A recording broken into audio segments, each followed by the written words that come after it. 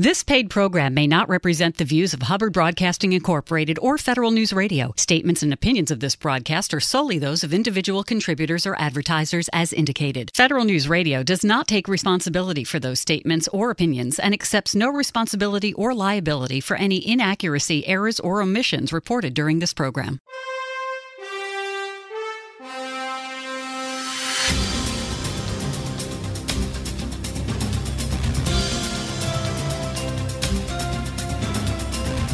Welcome to the Business of Government Hour, a conversation about management with a government executive who is changing the way government does business. The Business of Government Hour is produced by the IBM Center for the Business of Government, which was created in 1998 to encourage discussion and research into new approaches to improving government effectiveness. You can find out more about the center by visiting us on the web at businessofgovernment.org. And now, the Business of Government Hour.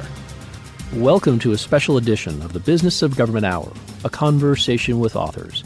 I'm Michael Keegan, your host and managing editor of the Business of Government magazine. For over 15 years, the IBM Center for the Business of Government has sought to connect research to practice, engaging authors and academics who, in their research and studies, contribute in some form or fashion to changing the way government does business. For the first time, the next president will benefit from legislation that promotes multi-year planning to shape the direction of federal agencies at the onset of a new administration. A 2010 law requires all agencies to prepare new 4-year strategic plans in the first year of each administration. First drafts of these plans are due to the Office of Management and Budget, OMB, in June of 2017. What are quadrennial planning reviews? How have 4 federal departments adopted the use of quadrennial planning reviews to inform the development of their strategic plans? What can agencies that currently conduct quadrennial reviews do better? And what lessons can be learned for all federal departments as they develop their strategic plans? Today we'll explore these questions and so much more with our very special guest, Professor Jordan Tama of the American University, author of the IBM Center Report, Maximizing the Value of Quadrennial Strategic Planning. Welcome to the show, Jordan. It's great to have you. Thank you. It's a pleasure to be here. So, Jordan, the new administration taking office in 2017 will want government agencies to execute the president's priorities. A critical step in the execution of presidential priorities is the production of government strategic plans that provide a framework for government action. Would you tell us more about the Government Performance and Results Modernization Act of 2010, also known as GPRA Modernization Act? What does it require of every major federal agency? So that law, the GPRA Modernization Act, is really meant generally to promote good governance practices throughout the government efficiency, government effectiveness, and it's an updating of a previous law, the Government Performance and Results Act, that was enacted in 1993. And so these two laws together kind of are the foundation for modern, current government practices in the area of how to manage effectively. And the laws generally outline requirements for setting goals, measuring progress toward achieving those goals for government agencies, and also reporting the results of that, reporting the extent to which government agencies are achieving their goals. And so a foundation of all of that is the production of what are called agency strategic plans. So each agency has to, at least each large agency, has to produce a strategic plan every 4 years. And those strategic plans are due in the February of the second year of a presidential term. So the next one will be due in February 2018. So each large agency by February 2018 has to produce a strategic plan. And that timeline is meant to sync up with the preparation of the annual budget, since the federal government's budget is also due at that time.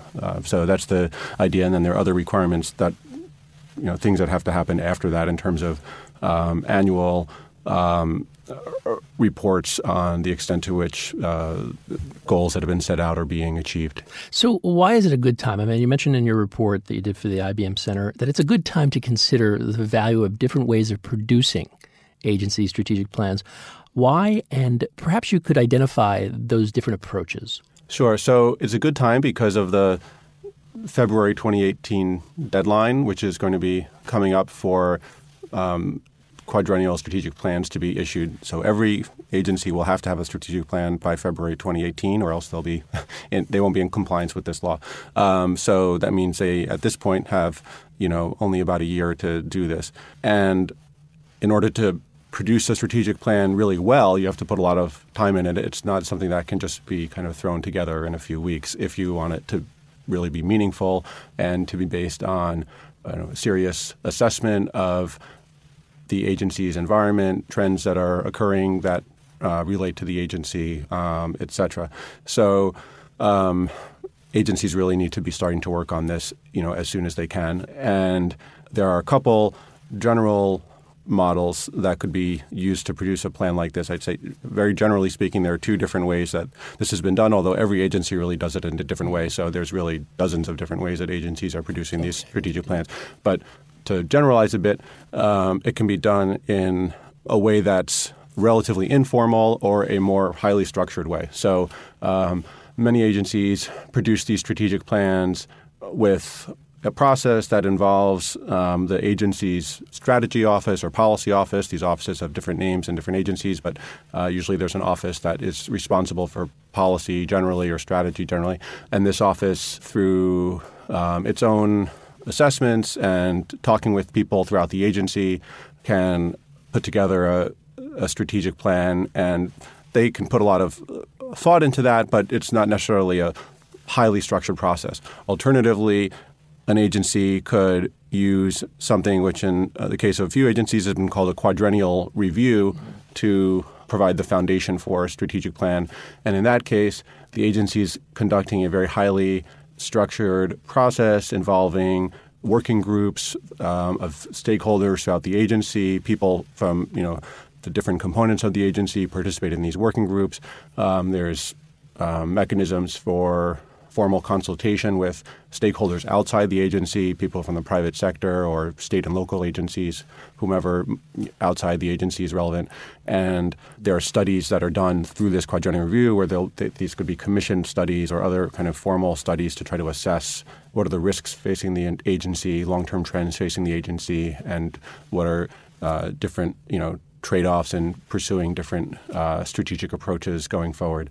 And so that's what has gone by the name of the quadrennial review model. Yeah, and actually, that's what your title of the work you've done for the IBM Center is, maximizing the value of quadrennial strategic planning. And I would like to ask more about the history of the quadrennial review, strategic review model. When did it start? What's its inception? So it started in the 1990s when Congress passed a law that requires the Defense Department to do a quadrennial defense review. So this is the first of these quadrennial reviews that was set up. And since then, the model has spread to other parts of the federal government.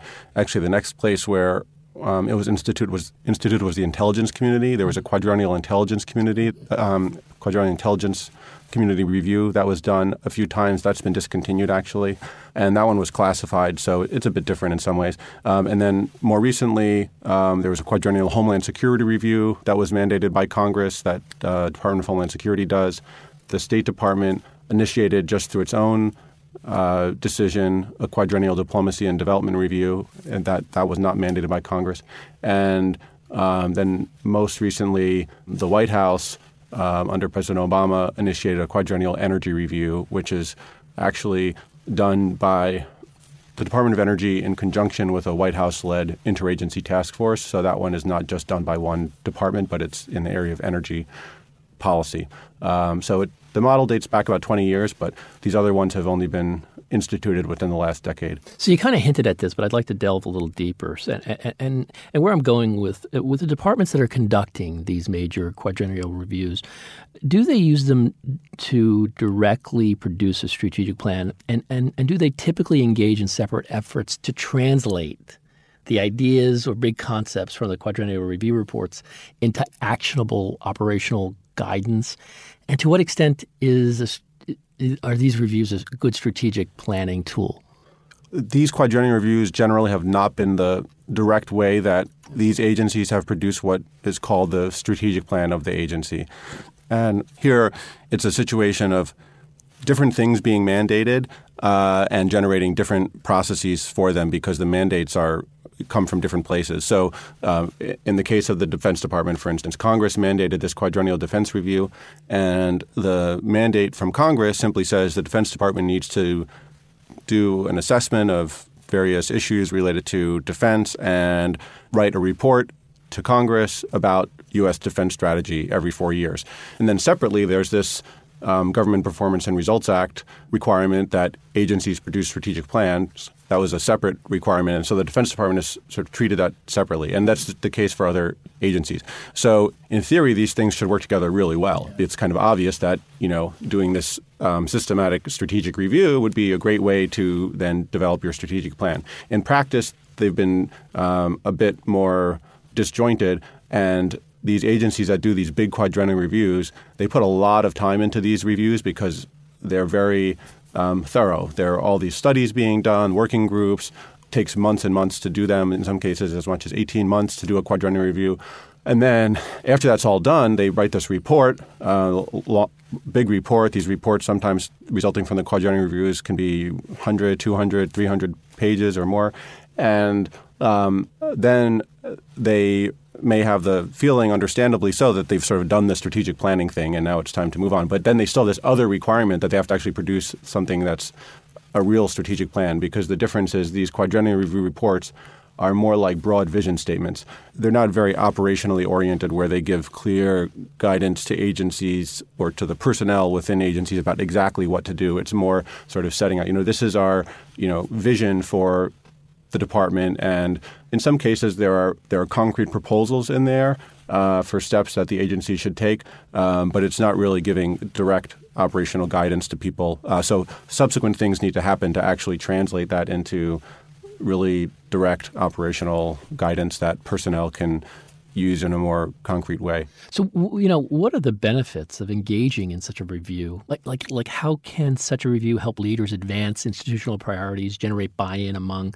agency personnel and external stakeholders? How do they do that? The two benefits I think these quadrennial reviews have are first, generating buy-in, and second, ensuring that long-term trends and risks are being taken into account. One, the strategic plan may not be as good, actually, because it didn't take into account the knowledge that people have who are actual, frontline operators who are, out in the field doing the things that the agency does, implementing programs. They may know things about, why certain programs aren't working, for instance, that the people, at headquarters may not be aware of if they don't, consult systematically with those people. Secondly, the personnel throughout the agency may not really feel invested in the strategic plan if they haven't been part of the process. And so the strategic plan may come out, may sound great, but people throughout the agency may not really feel like it's, important to them, to what they're doing. So the buy-in is important. And so the quadrennial review, by having a more structured process, it provides a means of integrating these people into the process through formal working groups or consultations. You can have, town hall meetings throughout the country where you're, meeting with folks on the private sector or state and local agencies, and a formal process helps you do that. The second benefit of the quadrennial reviews is they provide a mechanism for more systematic assessment of trends in the sort of broader environment that affects the agency. And so by having this more kind of structured formal process, it's a way to also make sure that there is being careful attention to these long-term trends. And if you do things more informally, you may not, get as systematic of a sense of what's going on in the external environment. What can be learned from the Department of Defense's Quadrennial Defense Review, QDR? We will explore this question and so much more when our special edition of the Business of Government Hour, A Conversation with Authors, returns.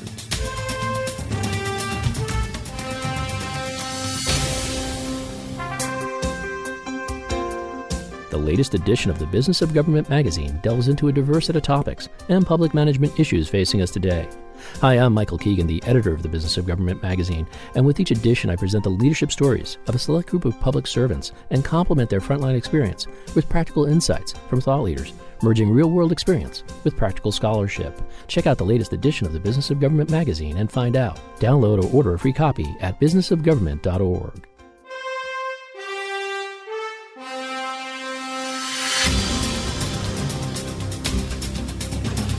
Welcome back to a special edition of the Business of Government Hour, a conversation with authors exploring ideas for improving government effectiveness with Professor Jordan Tama, author of the IBM Center report, Maximizing the Value of Quadrennial Strategic Planning. Jordan, your report for the IBM Center has a handful of case studies, and I'd like to delve into each one of them if we can. And the first one up that you profile is the Defense Department and the Quadrennial Defense Review to QDR. Would you tell us more about the QDR? Why does it represent the most well-established, well-honed quadrennial review, and why was it mandated?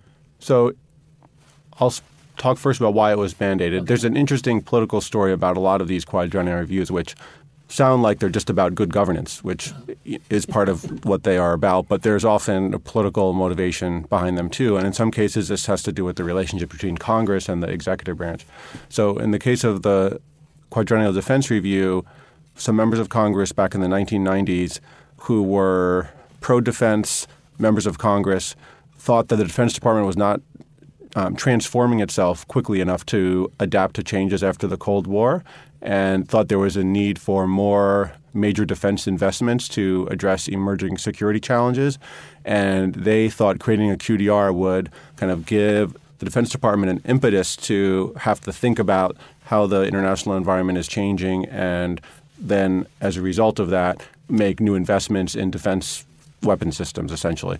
So it was a way to kind of push different kinds of investments on the Defense Department, and then also help Congress oversee the department. So members of Congress felt that if the Defense Department does a quadrennial defense review, where at the end of the process they have to give a report to Congress, Congress can then look at that report and then hold the Defense Department accountable and say, okay, you told us in your quadrennial defense review that you were going to do X. How come you haven't done this? Or it can help Congress make its own decisions about the defense budget. So the Quadrennial Defense Review report goes to Congress. It says, these are our defense priorities. Members of Congress who care about defense could then say, okay, well, if these are our 5 priorities, then, we need to be spending money here and not there. So it can be helpful to Congress in a constructive way. So that was the origins of it. It's not just longest standing quadrennial review, but I'd say the most well-honed quadrennial review, in part because the Defense Department has a very strong tradition of doing strategic planning. So not just because of this quadrennial process, but more generally, the military has a strong culture of strategic planning. Military organizations have to plan very carefully for war. So it kind of comes naturally to folks in the Defense Department to do something like this. People don't question the value of doing a strategic planning exercise generally, although a lot of folks in DOD find the QDR process itself frustrating, and I'm happy to talk about that. How has the process evolved over time? And who's involved, and how long does it take? Yeah, so each Quadrennial Defense Review has been a bit different, mainly reflecting the different style or approach of the Secretary of Defense and other senior defense leaders, and also reflecting just differences of the timing. Generally, the QDR is a very kind of systematic process. It's led by folks in the Office of the Secretary of Defense, so civilians in the Office of Secretary of Defense who are in the policy office and generally responsible for kind of overall policy development on defense. And they oversee a set of working groups which involve not just people from the Office of the Secretary of Defense, but people from all the military services, so uniformed military officers from the Army and the Navy and the Air Force and the Marine Corps, and also the Joint Staff, which is the part of the military that's integrative, that brings together each of the different military services. And then these people, work together in working groups, and through those working groups digest the results of studies that are done to assess the long-term strategic environment that could affect defense policy and defense spending. So they'll assess, they look at scenarios for what the world could look like in the future, 10 years, 20 years into the future. And then through those scenarios, they make assessments of, if this scenario plays out and, the assessment is that this is, a reasonable possibility that this could play out, what defense weapon systems will we need? So it's used to drive especially the decisions on investments in weapon systems, which for defense are are key because that's a huge part of the defense budget is the procurement and acquisition of weapon systems. But the process has varied a bit, partly based on the just personality of the Secretary of Defense. So I'll give you one story on that. So Donald Rumsfeld came in as George W. Bush's defense secretary in 2001 and started, even before 9/11, given the timeline of these quadrennial reviews, they're done in the first year, and it needed to be done by the beginning. Actually, that quadrennial review at the time needed to be done by September of 2001. So he only had 9 months, Rumsfeld. But he thought this whole quadrennial review process was a waste of time because it was viewed as captured by the bureaucracy. Basically, in the end, Rumsfeld had to kind of let a QDR process happen, even though he didn't really want it. But it was not a very good QDR because he hadn't really treated it seriously. Other secretaries of defense have considered it to be valuable and have, given it more support. Well, I mean, they think what they're doing will enable them to realize the vision that their mission is. So, I mean, it's not something that's – you're not casting aspersions by it's just hard to bring something so big and marry it up into a single vision, a unitary vision. Right. That's right. So that's a good way of putting it. So if you're a Secretary of Defense or another senior leader, and this is true in the other agencies as well, who wants to, reform the department, move it in some new directions, a very structured process is going to be harder to get sort of really kind of cutting edge ideas out of that. So that's one shortcoming. But it also has the positive, aspect that I mentioned earlier, which is it does create buy-in. So it's sort of like a trade-off. If you want more innovation, this isn't the way to go. Buy-in is really important, and it does tend to be important, then this is still valuable. The other shortcoming that can exist with these processes is they're not always as tied to operational guidance. And so these reviews, the Quadrennial Defense Review is an example of this. The Quadrennial Defense Review report is very broad. It sets out broad defense goals. It has some more specific content. It does tend to have content about certain investments in weapons programs, saying we are going to go forward with certain kinds of investments. In some cases, it says, this is going to be the size of the, Army or the size of the Marine Corps, things like that. But generally, there's not much that's very specific or operational. And so you still need to do a lot of stuff after it to actually tell parts of the department, okay, what are we actually supposed to do to carry this out? And that's not always given as much attention. I found it interesting in reading your report that it's far more common for the QDR, in this case, to generate new initiatives or new ideas, I guess, than prioritize among established programs or shift resources from one program to another. So I found that interesting. Has that always been the case, or is that becoming? Yeah, I'd say with the QDR and with all the other quadrennial reviews I've looked at, there's been very little prioritization and very rare that resources are being shifted from one part of the department to another. And this is because that tends to be more contentious within the department. They're broad vision statements, and there are sometimes new initiatives that come out of them. So it's not the case that they don't have any concrete content. There often will be new initiatives that are driven by changes in the world, new events that have happened. In the QDR case, this occurred with the post-9/11 wars, where the United States was getting into nation building, which it hadn't done for many decades. And the QDRs in that context, for instance, in 2006 and 2010, which were the two QDRs that came out really kind of in the heart of the Iraq and Afghanistan war context, called for shifts in defense strategy and also defense investments toward activities and systems that were well designed to fighting the kind of battles the United States was engaged in Iraq and Afghanistan, rather than preparing for a long-term potential conflict with China, which was something that the U.S. military had been focused on for decades. And so there were new investments that came out that were clear new initiatives. But this was enabled by new funding being available. So this was at a time when the defense budget was going up, and so you could invest more in nation building without having to take away from systems designed to deter China, for instance. And so you were just sort of adding rather than subtracting something. And so the prioritization tends not to happen because that really tends to be too contentious for people in the department. One of the things I liked about your report is that after each case study, you outline an assessment of the particular quadrennial review model that we're talking about. In this case, the QDR. I don't know, do you have any other things that you wanted to add in terms of assessment for the QDR? For the QDR, so overall, the value it's provided is that it's provided a mechanism for rigorous long-term assessment, the use of modeling and scenario forecasting and other sophisticated tools to assess what the strategic environment is going to be going into the future, 10, 20 years into the future.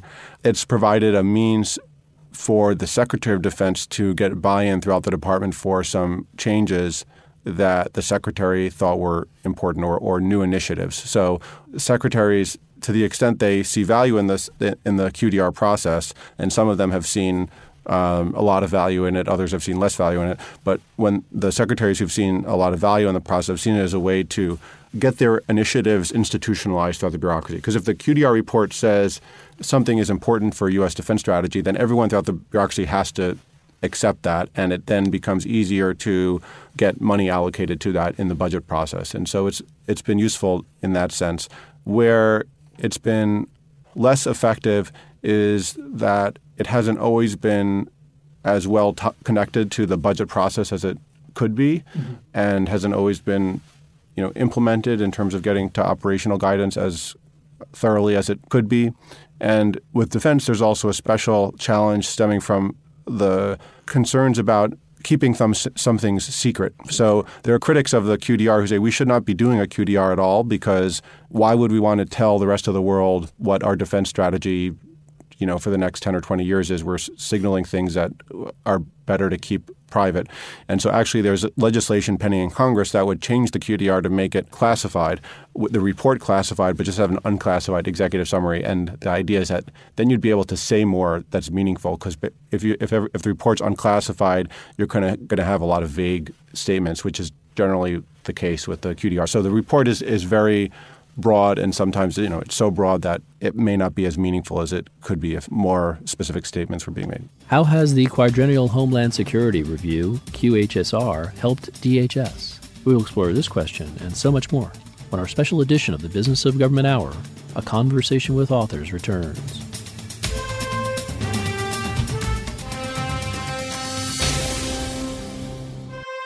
Who is David Shucklin? What is his leadership philosophy? What can we learn about him from his time leading the Veterans Health Administration? Join host Michael Keegan next week for a special edition of the Business of Government Hour, a profile in leadership, as he explores these questions and more. That's next week on the Business of Government Hour. Tune in Mondays at 11 a.m. for the Business of Government Hour on Federal News Radio, 1500 a.m.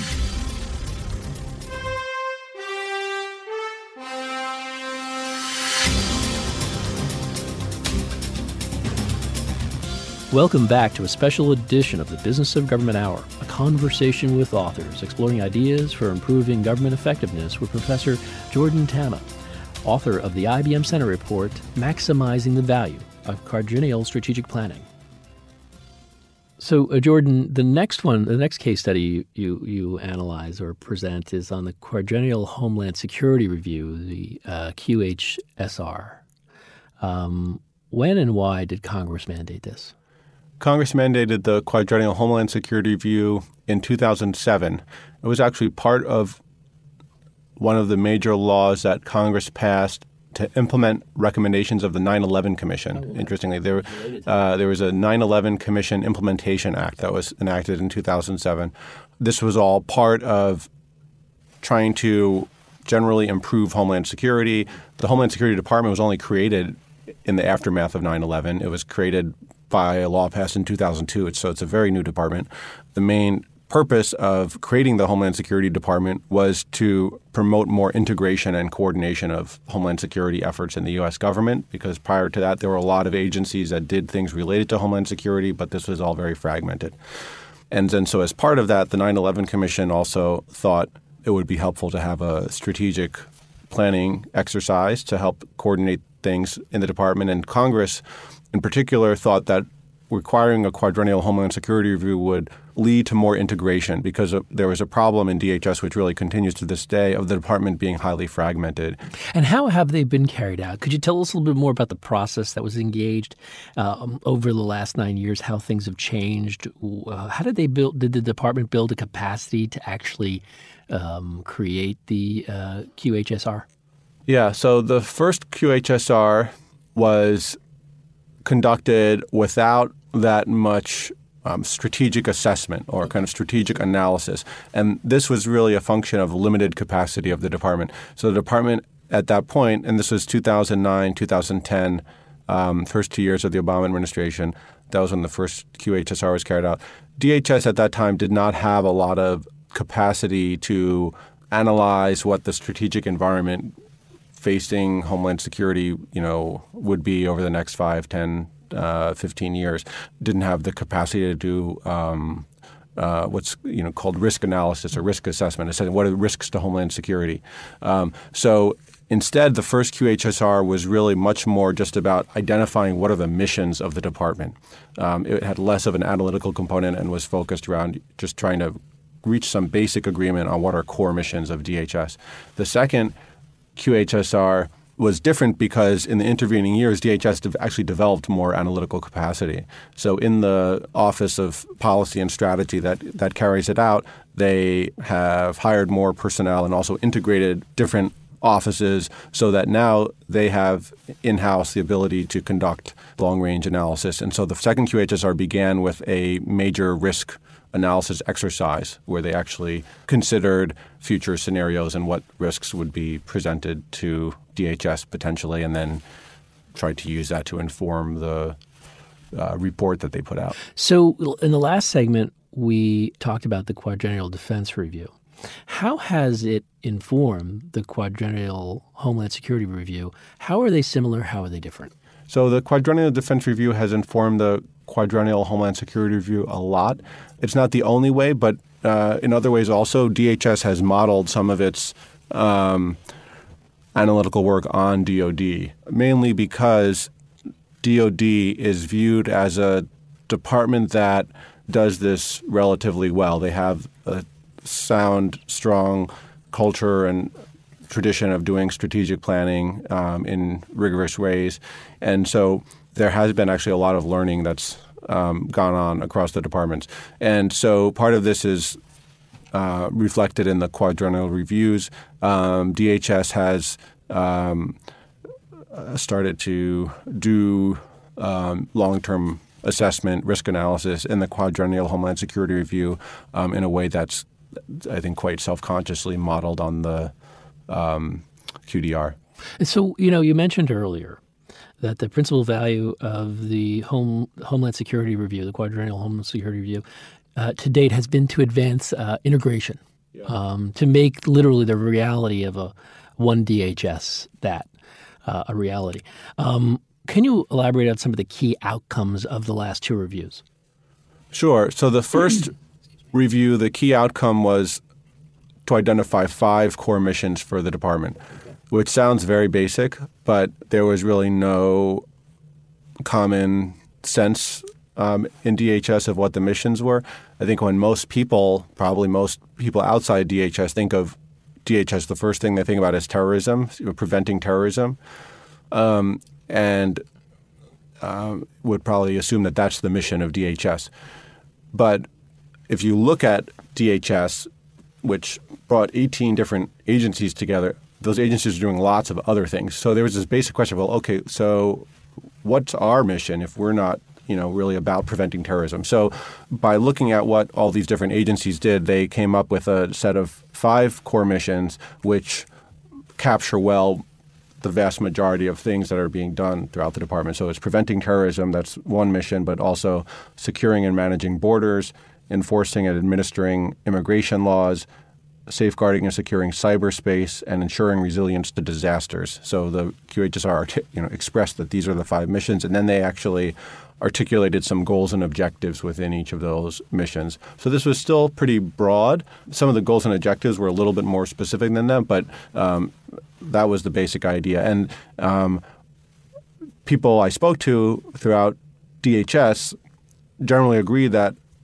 these missions are now widely accepted. I mean, people are aware of them. If you ask people, what the mission of DHS is, they might not be able to recite exactly what those 5 missions are, but they would know that there have been 5 missions that have been articulated, and this sort of is a basic common knowledge. So that was a main achievement. The other thing it's done is some more concrete management reform. So I'll give an example of one concrete step that came out of the QHSR.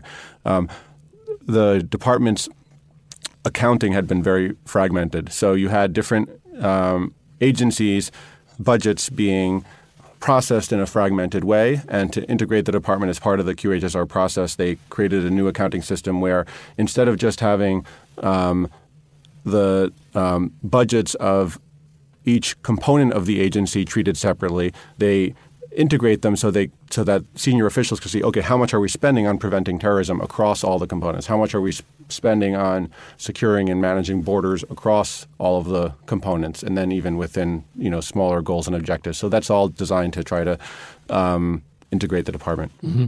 So you point out a couple of things, and I'd like to kind of pull together my last 2 questions on the Homeland Security Review, and that is, what were some of the shortcomings?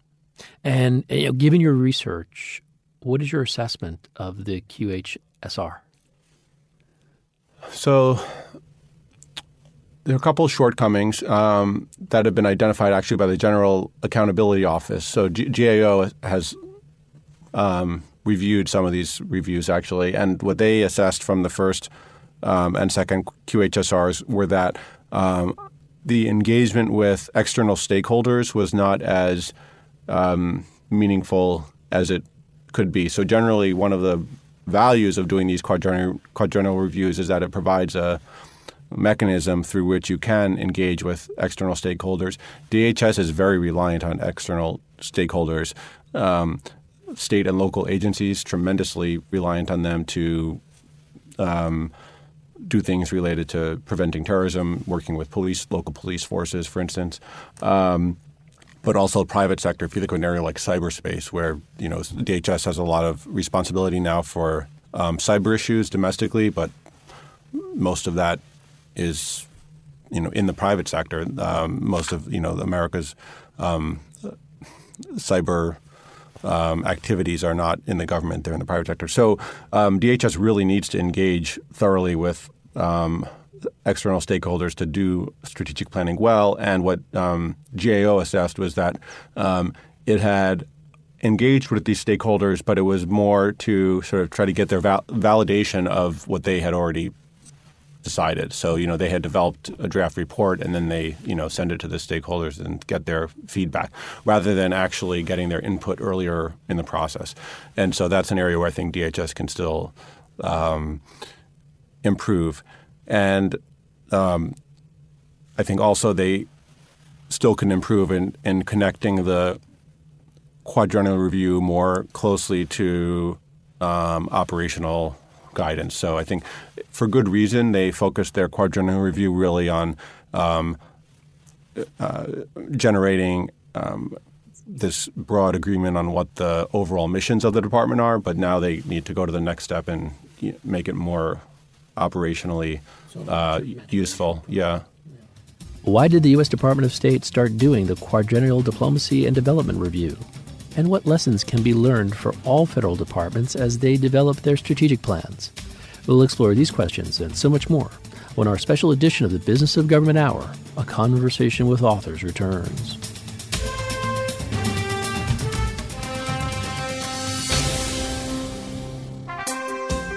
From forging a unity of effort in Homeland Security, to strategizing today how to field the U.S. Army of tomorrow, to pursuing affordable housing, eliminating fraud, waste, and abuse in healthcare, and securing cyberspace, The latest edition of the Business of Government magazine delves into a diverse set of topics and public management issues facing us today. Hi, I'm Michael Keegan, the editor of the Business of Government magazine, and with each edition, I present the leadership stories of a select group of public servants and complement their frontline experience with practical insights from thought leaders, merging real-world experience with practical scholarship. The purpose is not to offer a definitive solution to many of the management challenges facing government executives, but to provide a resource from which to draw practical, actionable recommendations on how best to confront these issues. Check out the latest edition of the Business of Government magazine and find out. We bring you insights and interviews from government executives who are changing the way government does business. Download or order a free copy at businessofgovernment.org. Who is Dr. David Shulkin? What is his leadership philosophy? What can we learn about him from his time leading the Veterans Health Administration? Join host Michael Keegan next week for a special edition of the Business of Government Hour, a profile in leadership as he explores these questions and more. That's next week on the Business of Government Hour. Tune in on Mondays at 11 a.m. for the Business of Government Hour on Federal News Radio, 1500 a.m.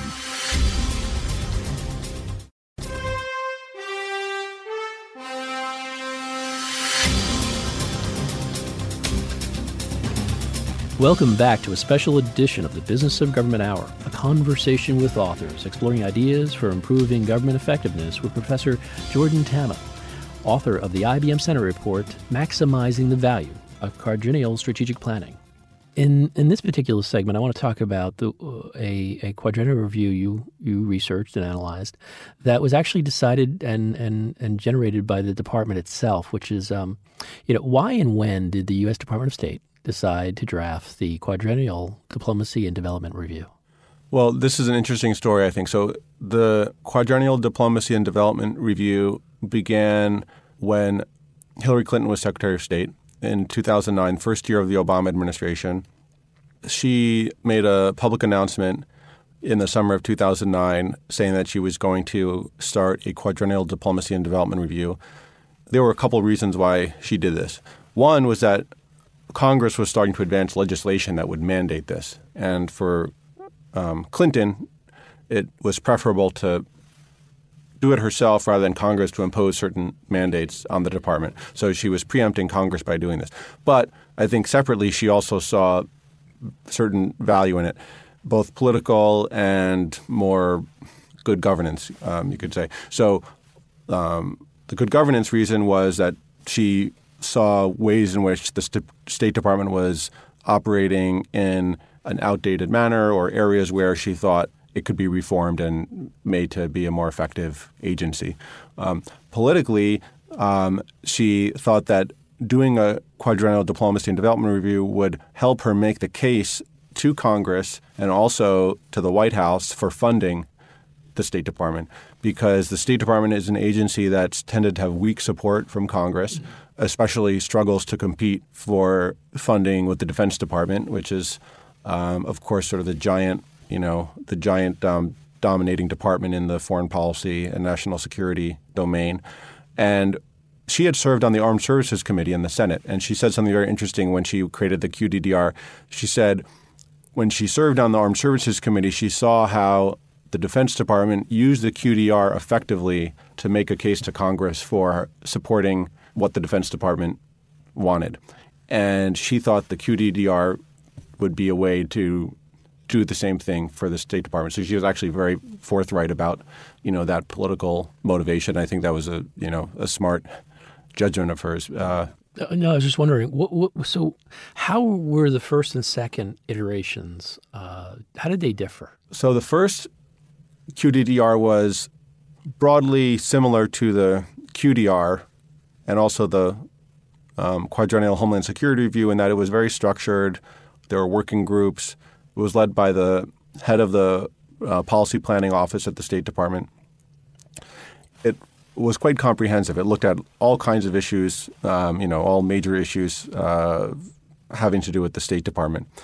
The second review was much more informal, and it was carried out when John Kerry had become Secretary of State. And some people who participated in the first QDDR or observed it had felt that it was it was too big. It tried to do too much. There were lots of working groups. The report covered lots and lots of things, and they thought it would be helpful to make the second one more focused on a few strategic priorities.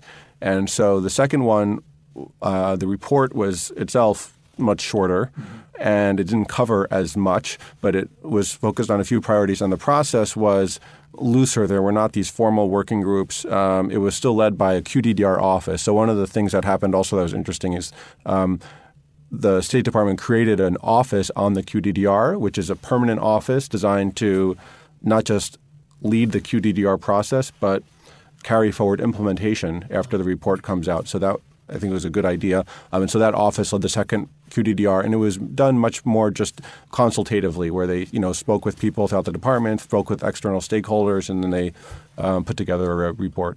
So, as given your research, could you outline for us what's your assessment of the QDDR? So it's led to some concrete changes, some organizational changes. So the first QDDR resulted in a number of reorganizations in the State Department.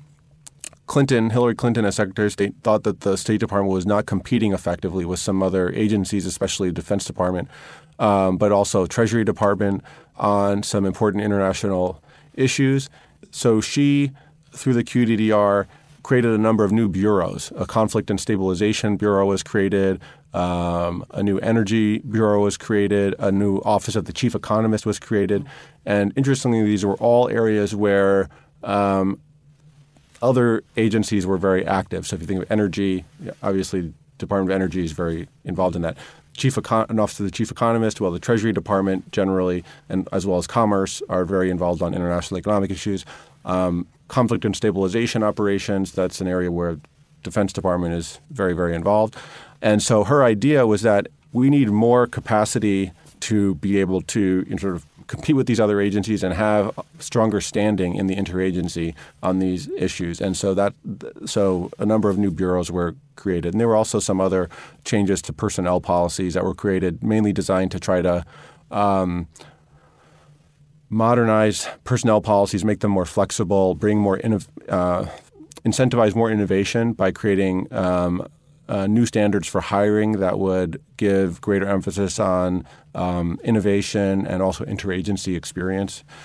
There are actually quite a few, specific reforms that came out of it. The second QDDR developed a proposal for a new hub for data analytics in the State Department because the State Department's been criticized for not exactly being on the cutting edge in terms of its use of data and information. It has a fairly, traditional culture centered in the Foreign Service, which is based on diplomatic reporting and negotiation. And so this was an effort to make the department more oriented toward using data in a systematic way. So, there's another one that another quadrennial review that your report focuses on, which is the energy review. We won't have a chance to talk about it today, but I want to direct our listeners to your report, your full report, because they can get a sense of what that is. And it's a very interesting read. What I'd like to do now is transition to the recommendations you offer in your report. Could you outline the key recommendations you offer to departments that conduct quadrennial reviews? A couple of my main recommendations are to make sure that these departments are balancing a couple of important aspects of strategic planning and not emphasizing one too much to the exclusion of the other. So one example is balancing top-down direction and meaningful engagement with a broad array of stakeholders.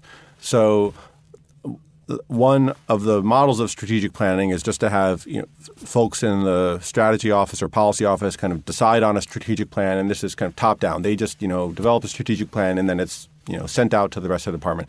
So that's top down, but very poor on stakeholder engagement. The quadrennial reviews can be good on stakeholder engagement because they tend to have these working groups, and they're very inclusive. Usually, people throughout the department are involved, but where they can fall a bit short is when there's not also top-down direction to make sure that the quadrennial review is moving forward and not just staying at a kind of lowest common denominator or status quo outcome. And so the way I've seen this done well is when the Secretary of the Department, some Secretaries of Defense have done this, provide guidance at the outset of the review to say, okay, the terms of reference, they can be called, and say, this is what I want this quadrennial review to be focused on. I want decisions to be made on this set of issues. And then it prevents the process from becoming so diffuse that it doesn't really move forward. So that's one thing. Another important recommendation, I think, is to have both strategic assessment or analysis and operational planning. So these quadrennial reviews tend to be very good ways of ensuring that long-range analysis is being done, and that's extremely important because we need more of that in the government generally. But they have not always been as strong in translating that analysis into more concrete operational guidance. And so agencies need to ensure there's enough time being given to both of those things and create a calendar for strategic planning that allocates sufficient time to do strategic assessment and then also allocates sufficient time to do operational planning. And then third, I'd say, is developing more analytical capacity. So some departments have done this well. Some departments already had it, like the Defense Department has very extensive analytical capacity. Department of Homeland Security has developed more analytical capacity as it's done a couple of quadrennial reviews, and that's been helpful. Some other departments that don't even do quadrennial reviews have made big strides in analytical capacity. The Department of Veterans Affairs, the VA, does not do something called a quadrennial review, but they do very robust strategic planning, and they've created something called the Strategic Studies Group within the department that does long-term analysis. And they had initially hired consultants to do this kind of analysis. Then they had a, I think, really smart idea. They hired the consultants to train their own people in how to do strategic assessment so that they wouldn't have to rely on consultants for this. And now there's even a course for VA personnel on strategic foresight.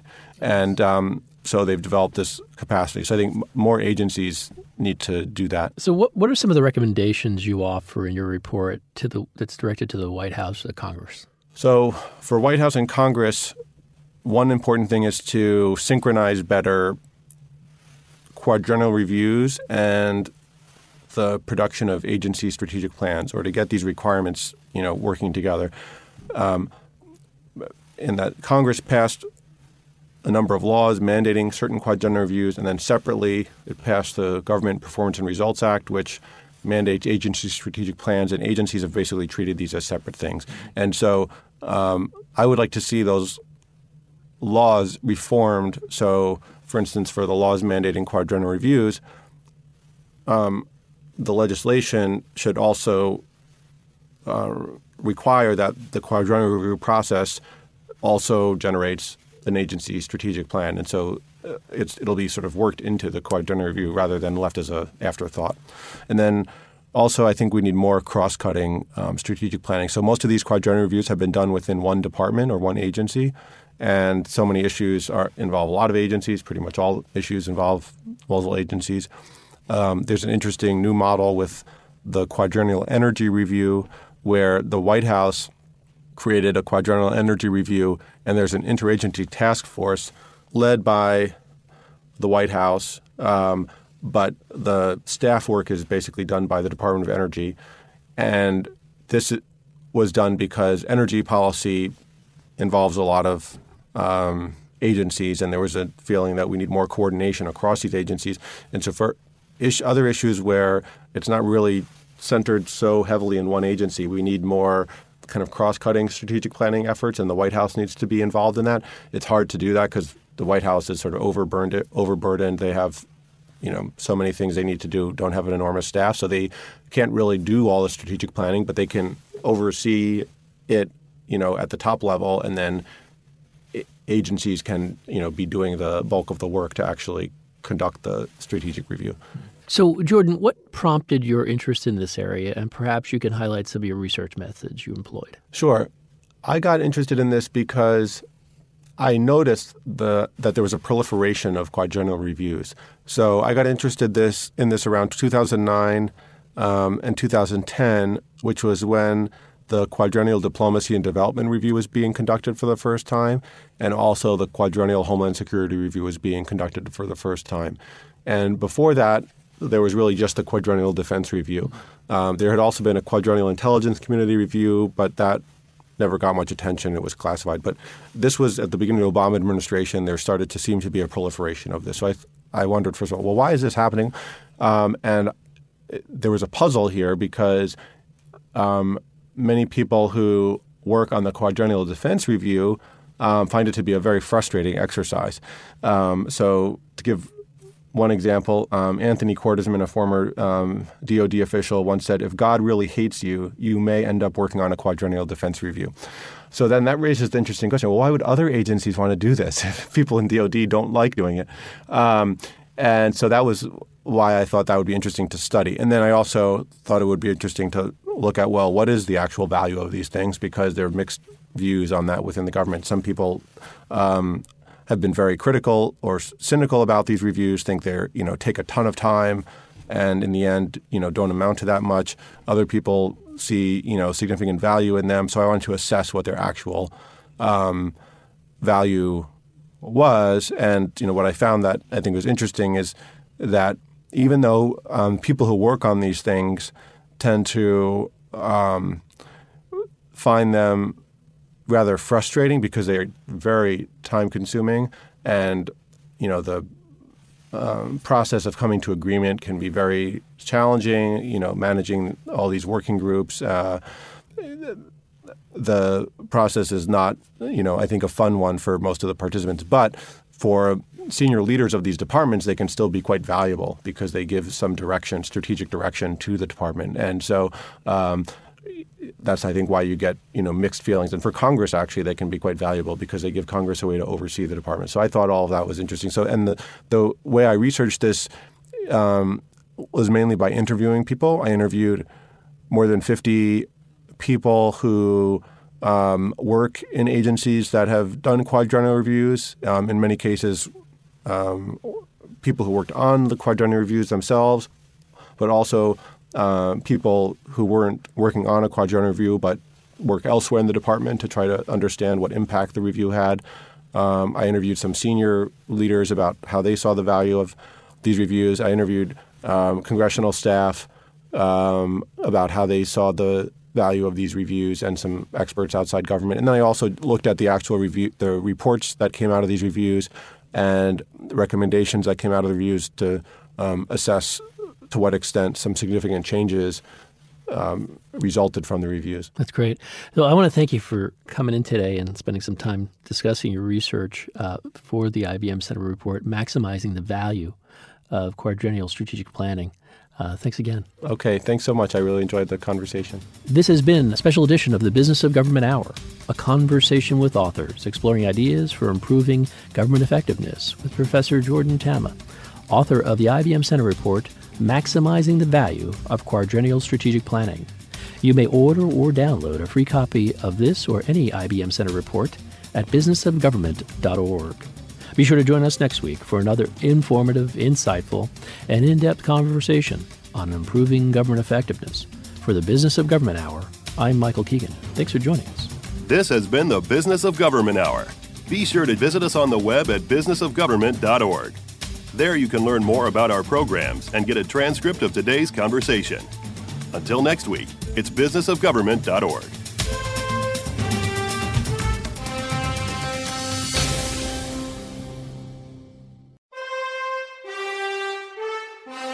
Who is Dr. David Shulkin? What is his leadership philosophy? What can we learn about him from his time leading the Veterans Health Administration? Join host Michael Keegan next week for a special edition of the Business of Government Hour, a profile in leadership as he explores these questions and more. That's next week on the Business of Government Hour. Tune in on Mondays at 11 a.m. for the Business of Government Hour on Federal News Radio, 1500 a.m.